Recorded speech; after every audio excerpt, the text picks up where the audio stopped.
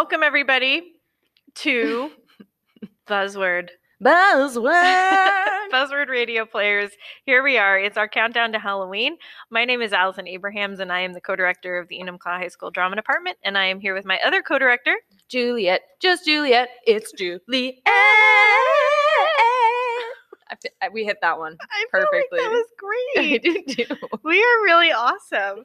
And so we are your hosts here, but it's I know it seems like it might be about us, but it's really not. So we're here with our drama club members, our Troop 1 for our podcast, and we are in story 11. 11, thank you.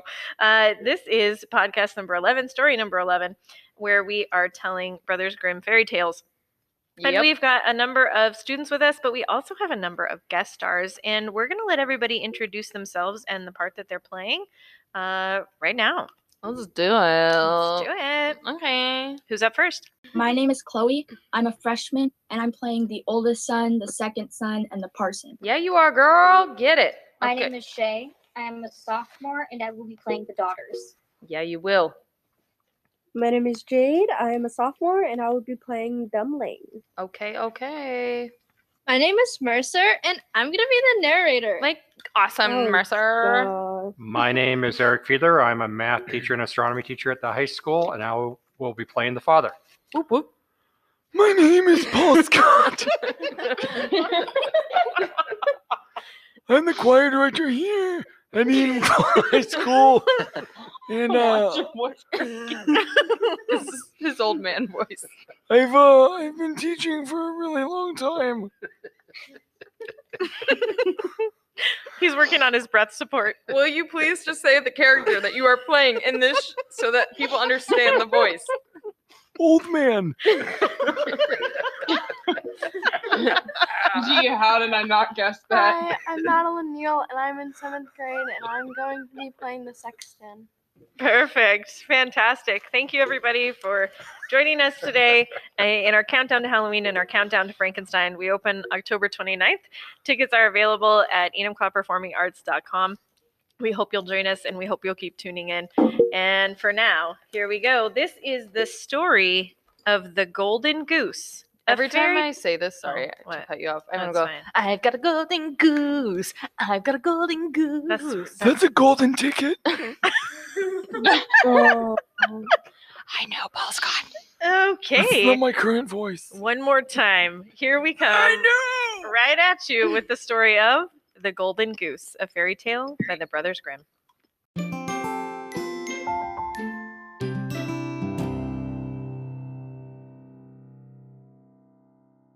There was a man who had 3 sons, the youngest of whom was called Dumbling, and was despised, mocked, and put down on every occasion. Boo. It happened that the eldest wanted to go into the forest to hew wood, and before he went, his mother gave him a beautiful sweet cake and a bottle of wine in order that he might not suffer from hunger or thirst. When he entered the forest, there met him a little gray-haired man who bade him good day and said, Do give me a piece of cake out of your pocket and let me have a draft. How creepy that sounds. If I ran into this man in the forest, I would run so A fast. man in the woods who smells sounds like that. All right, here we go. And let me have a draft of your wine. I'm so hungry and thirsty. But the prudent youth answered, If I give you my cake and wine, I shall have none for myself. Be off with you. Sorry about that, old man. And he left the little man standing and went on. But when he began to hew down a tree, it was not long before he made a false stroke, and the axe cut him in the arm, so that he had to go home and have it bound up. 'Tis but a flesh And wound. this was the little gray man's doing. What? You're welcome. After this, the second son went into the forest, and his mother gave him, like the eldest, a cake and a bottle of wine. Yummy. The little old gray man met him likewise and asked him for a piece of cake and a drink of wine. But the second son, too, said with much reason, What I give you will be taken away from myself. Be off. Not good. And Not he good. left the little man standing and went on. His punishment, however, was not delayed. When he had made a few strokes at the tree, he struck himself in the leg, so that he had to be carried home. Help me. Who carried him home? There used to be a hewing school. That's a like great question. Who training carried or him something. home? that. Then wasn't me. Dumpling said, the youngest. Father, do let me go and cut wood. The father answered, Heck no, your brothers just cut themselves. Your brothers have hurt themselves with it. Leave it alone. You do not understand anything about it.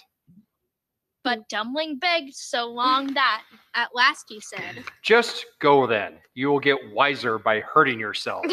Okay. There's a little bit of truth to that. A little bit of Parenting experiential learning. 101. Yeah. His mother gave him a cake made with water and baked in the cinders, and with it a bottle of sour beer. I Ew. feel like they don't like this kid. All right. Maybe. When he came to the forest, the little old gray man met him likewise, and greeting him said, Give me a piece of your cake.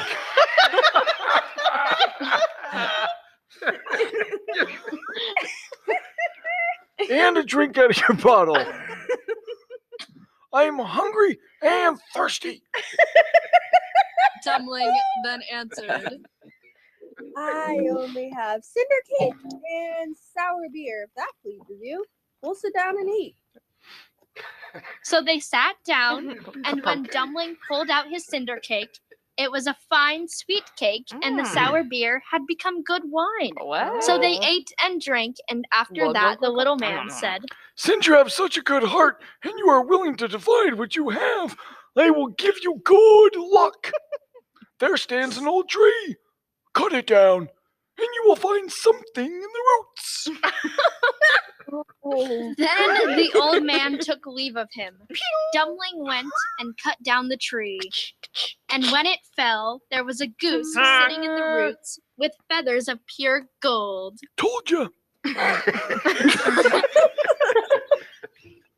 He lifted her up and taking her with him, went to an inn where he thought that he would stay the night.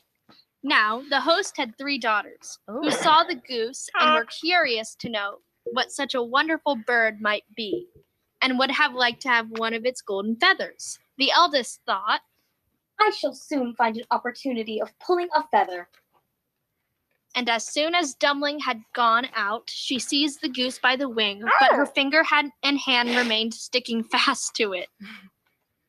The second came soon afterwards, thinking only of how she might get a feather for herself, but she had scarcely touched her sister when she was held fast. At last, the third daughter also came with the like intent, and the others screamed out, Keep away, for goodness sake. Keep away. I don't know what that goose is doing to them.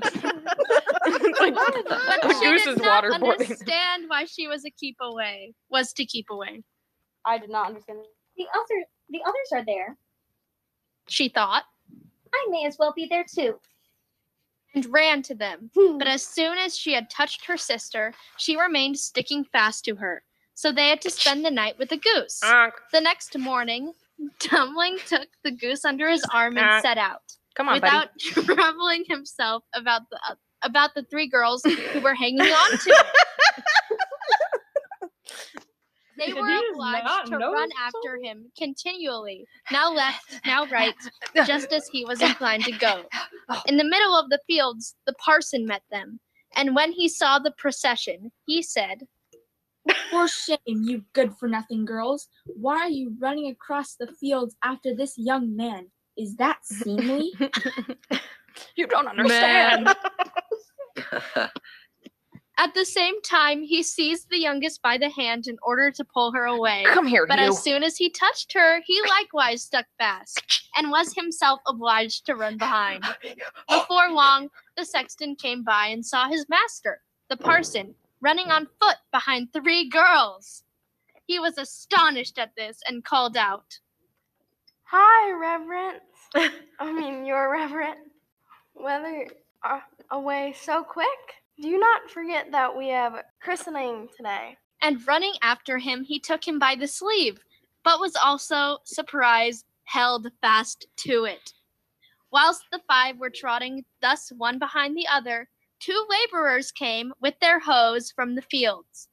The parson called out to them and begged that they would set him and the sexton free. Help But me! they had scarcely touched the sexton when they were held fast. And now there were 7 of them running behind Dumpling and the goose. Soon afterwards, he came to a city where a king ruled who had a daughter who was so serious that no one could make her laugh. Try and So make he me had laugh. put forth a decree that whoever should be able to make her laugh should marry her. When Dumpling heard this, he went with his goose and all her train before the king's daughter. And as soon as she saw the 7 people running on, one behind the other, she began to laugh quite loudly, and as if she could never leave off.